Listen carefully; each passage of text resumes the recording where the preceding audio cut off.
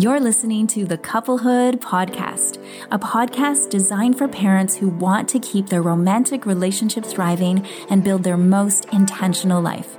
I'm your host, Allison Villa, psychotherapist and relationship expert.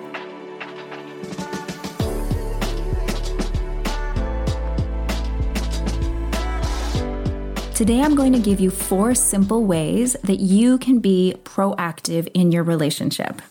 As a therapist, there are times when people come to me because they're in the breakdown lane. They are reacting to something they can no longer ignore, whether it's a crisis or something that has been brewing for a long time and now it just can't be ignored. It needs attention right then and there. And then I also work with people who usually they've learned how important it is to be proactive because they've been in that breakdown before. And it's such an important lesson that they realize, oh yes, when I take small amounts of time ahead of time, it decreases the chance of us being in the breakdown lane. And so this is where couples feel really empowered, is that we can find small ways to be connected and that will help us down the road.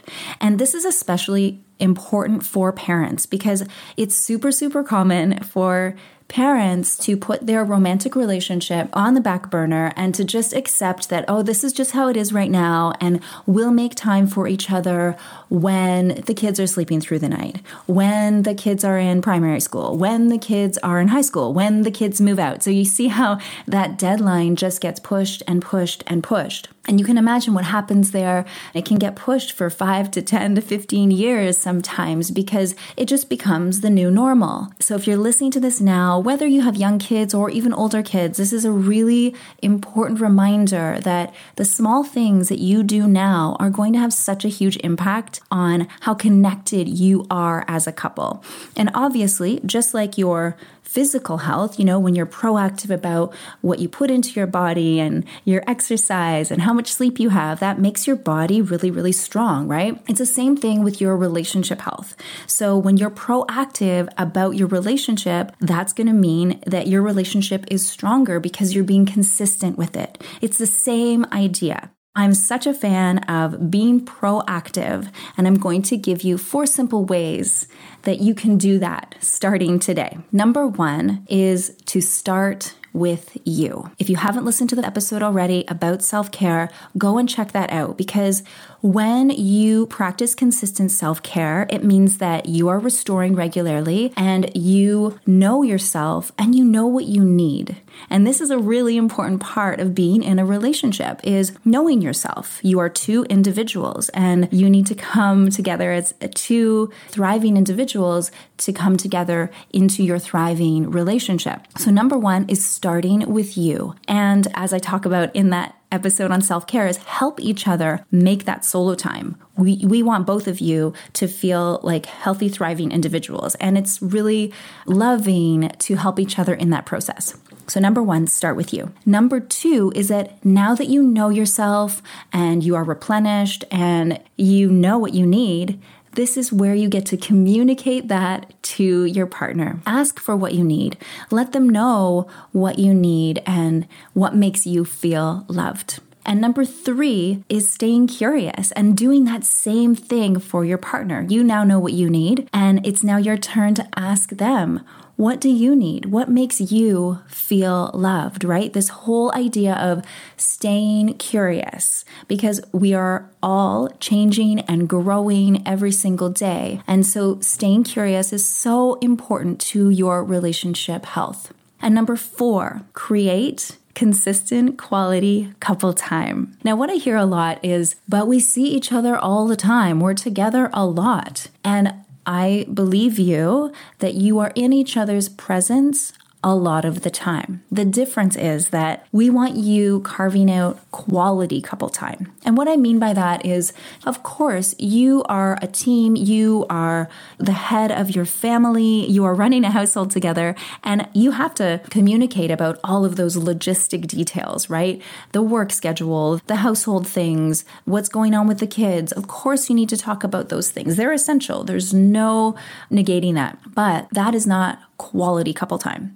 Those are essential conversations, but quality couple time is when you put all the blinders on to everything else and you are just staying curious and taking interest in your partner, in who they are and what's been going on for them. And also it's an opportunity for you to also check in with yourself in those moments too. Oh yeah, what's going on for me? How am I? All of those things that just set you apart from your role as parents. We all need to be seen, heard, and understood. By setting that time to have quality couple time where you just do that, you're showing each other, I see you. I know that you are not just a parent. I see you for who you are as an individual as well. Now, what I want you to do is try and carve out this consistent quality couple time at least twice a week.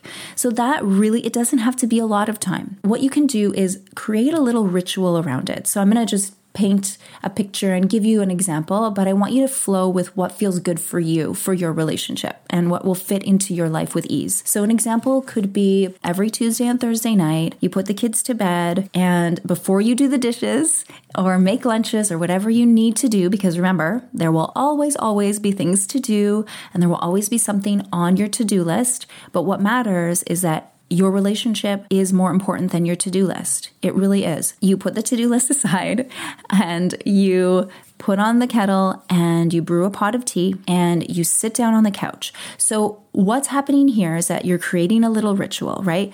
You know that the tea is on. You know that you're going to meet on the couch at a certain time. And so what happens is that your brain is now recognizing that, oh, right, when I hear the kettle, I know we're going to sit over here. Maybe you dim the lights a little bit or you put on a candle. You're just changing your environment in a small way in order to tell each other and to tell your brain that, okay, right, this is a no talking about the kids zone. This is just for you guys and something you get to look forward to. How awesome is that, right? You're having adult conversation and you're taking interest in each other. So that is a simple way of creating a little ritual around your couple time. And I can't emphasize enough how important it is to do this consistently. So again, that whole idea of, like, if you think about working out, right? If you work out regularly, you feel pretty strong and you notice your body gets stronger because you're consistent with that. This is the same thing. You're working this relationship muscle essentially. And think about when you don't go to the gym for a while and then you go back and you're really sore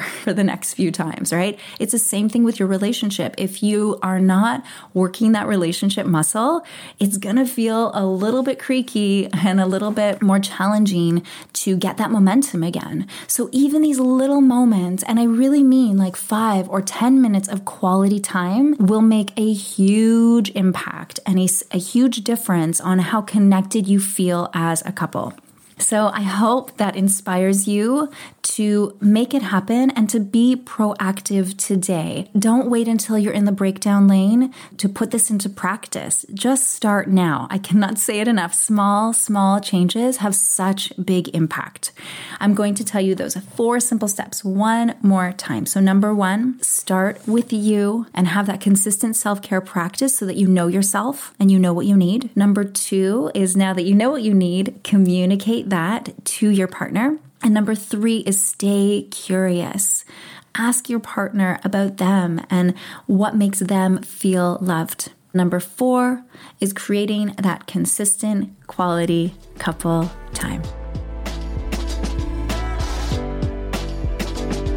Thanks for tuning in to the Couplehood Podcast. It says so much about you that you're carving out this time for yourself and for your relationship.